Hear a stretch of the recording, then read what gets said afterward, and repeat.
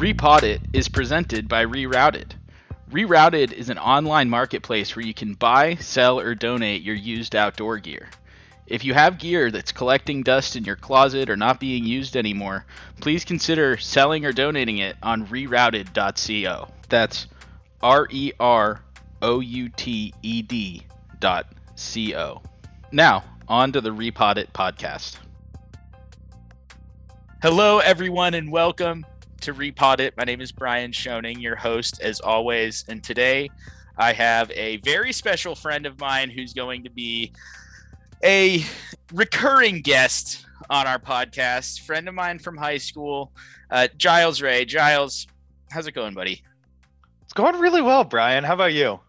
Dude, I'm doing really well. Thank you so much for joining me today. You have a story for us. You and one of your buddies from college who I got to know pretty well, took a backpacking trip through Yosemite a couple of years ago.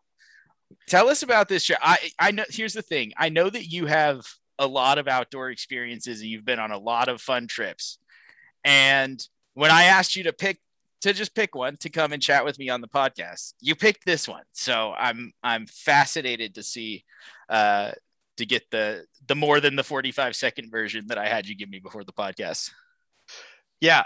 And I definitely left a lot of details out during that 45-second version as you started very quickly questioning what I was saying. But no, so this was a really fun trip. Like you said, I've been on plenty of trips. This one was fun. One, it was with one of my best friends from college. Two, this was like one of the first trips that I had to plan, or me and my buddy had to plan the entire trip.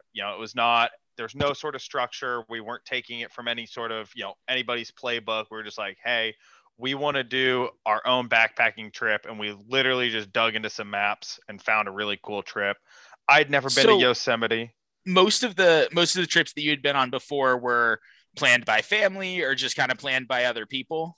Either they had been through, our high school had an outdoor program and I did a lot with that. There was a summer camp I was really involved in that I went on a lot of trips in. There were a lot of trips I did that were kind of like cookie cutter trips, maybe, would be the best way to describe it. Is, there are trips where like a lot of people do this trip. They're like, hey, you start at this point, you go to this point, you see this thing. This is one that we said is like, neither of us had ever really spent any time in Yosemite. We're like, hey, we want to see Yosemite, but we were trying to do it over Labor Day weekend. And we knew that we were already past the deadline to get any sort of, normal regular trip that a lot of people do. So we found a map.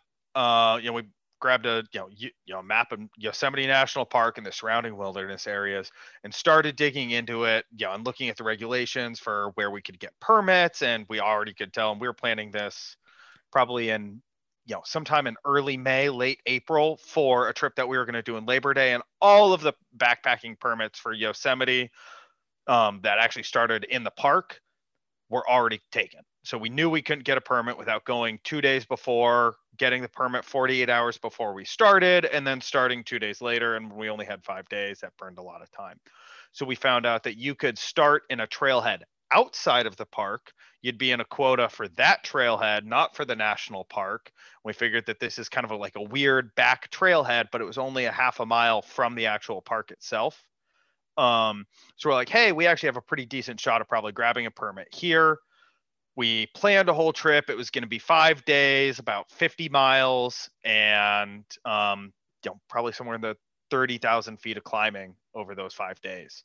And we go over 4 or 5 different major passes. I mean, it was an incredible trip, lots of up and down. We submitted the permit application. We were really stoked on the trip. And then we both left. We were living in Salt Lake at the time. We both left town for the summer, weren't going to see each other, weren't going to have any time all summer to really put anything towards planning this. I was working at a summer camp that summer and had no time. And he was off doing something at back in Michigan, I believe. And we got back together a week before we left for the trip. We realized that neither of us had received the permit that we had submitted the application for, so it must have gotten lost in the mail. And at that point, we could have canceled our trip, but instead we said, you know what, let's just go out there. We know we can show up 45 or 48 hours before the trip starts or before the permit starts. We might be able to get a day of permit. We might be able to get one for the next day. We'll figure it out, but we're just going to show up as soon as that permit office opens. And we hopped in the truck and we drove out there as fast as we possibly could. Got there, went to the permit office. I mean, we were there. I mean, we made breakfast in the parking lot at the permit office to make sure that we were able to get that permit. And we walked in there, talked to the ranger, and they were like, "Oh yeah, you're the first people to have it. You're not going to see anyone out there." It's like, "Oh, okay, that's pretty neat." We drove up this awful road, super bumpy. We're driving my 4Runner out there, and it was like that was not a fun road to be in the 4Runner out there. And we got all the way out there, and someone had driven their Prius all the way out there. Highly impressed at how far that thing made it. I would not have guessed that. But we started our trip, had a good afternoon hike that day, and saw one group, one pair of people that day. We did not see another soul for the next 3 days, I think, as we went through parts of Yosemite National Park and kind of the southeast corner, the Ansel Adams Wilderness, and one other wilderness area, I believe, that's escaping me right now. We went over 4 major passes, saw some absolutely incredible views, had some absolutely incredible campsites, had just an absolute, had so much fun. I've never spent that much time out in the woods not seeing another soul. To the point where when we finally ran into another group of people on day 3 or 4 of the trip, we just had to stop and talk to them for 15 minutes. We're like, "Hey, you're the first semblance of social interaction that we've had, and I'm sorry that you're stuck with us for 15 minutes, but we might turn around and follow you to talk to you for a little bit, just so that way we don't lose our minds anymore." I love my buddy Matt, but three days of just you and one other person can start to be an entertaining experience, let's say. 100%. And I've gone on some of those extended trips with just my dad, and yeah, and that's fun. It's good to have that time, but there definitely are some periods of just being quiet. Yes. Lots of, you get to a point where you're like, we're just going to hike at our own pace. We may be with each other, we may not, but we're just going to meet up at every major high point and every major low point. So what was your favorite campsite? They were all really cool. The last one was pretty incredible. We didn't bring a tent. We had just brought a tarp, hammocks, and sleeping pads. The last night was the only one where we couldn't find a decent spot to set up a hammock, where we felt good about the trees that it was going to be on, and we weren't going to do any damage and whatnot. But we found a campsite with a big sandy patch right on the lake. It was our last night there, and I mean, it was just gorgeous. That was that was the first time I ever was in that part of California, and up at an alpine lake in, kind of early September. Perfect. Just an incredible spot. Tons of fish in that lake. I got into fly fishing a week after that trip. Was the first time I went fly fishing. And as you know, that's now my big thing. Yeah. So a real missed opportunity there, and have always dreamed about going back to that lake, because, as we were walking around the lake, we could see hundreds of fish just kind of cruising the shallows.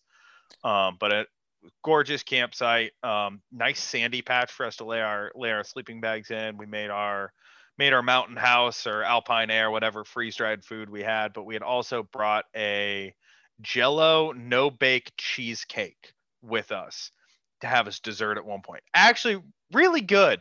Not something that you should try and split between 2 people after each eating your own bag of dehydrated dinner. We were so full. We were laying in our sleeping bags, just passing this bag of Jell-O no-bake cheesecake back and forth, regretting the decision the entire time. But we knew we had to finish it, or we were going to have to carry it, and we were very tired at this point. We're not carrying anything extra. So we just ate ourselves sick, put everything back in the bear box, and then had an incredible night's sleep before our last day of just downhill hiking back out. lastly, what was your favorite piece of gear that you took on this trip? It was not the the bear cans that we rented from the campus outdoor rental place. Those were the heaviest and least comfortable bear cans I've ever used in my life. Did they work? I mean, we never saw a bear, so like maybe they worked, maybe they didn't. I don't know, but they were like weirdly tapered on the ends and bulgy in the middle. So no matter what way you put it in your pack, it was always digging into your back. And absurdly heavy. I went out and bought a good bear can after that, just so that way I never had to go through that again.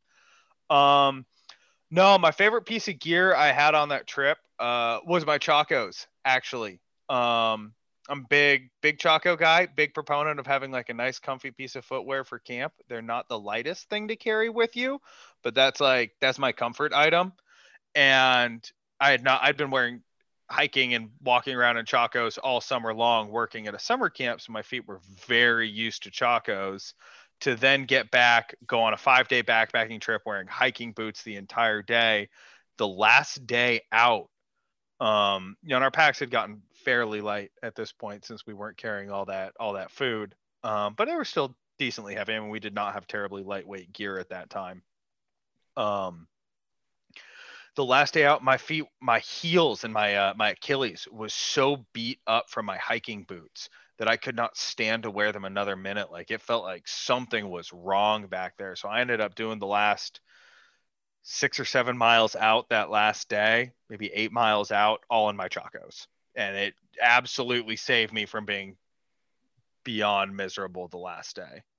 Having a good pair of hiking boots that don't wear your feet out, I think is one of the most important things about preparing for a camping trip. And in your case, having that kind of backup option, just in case anything goes wrong, seems like definitely the right play on a longer trip like that.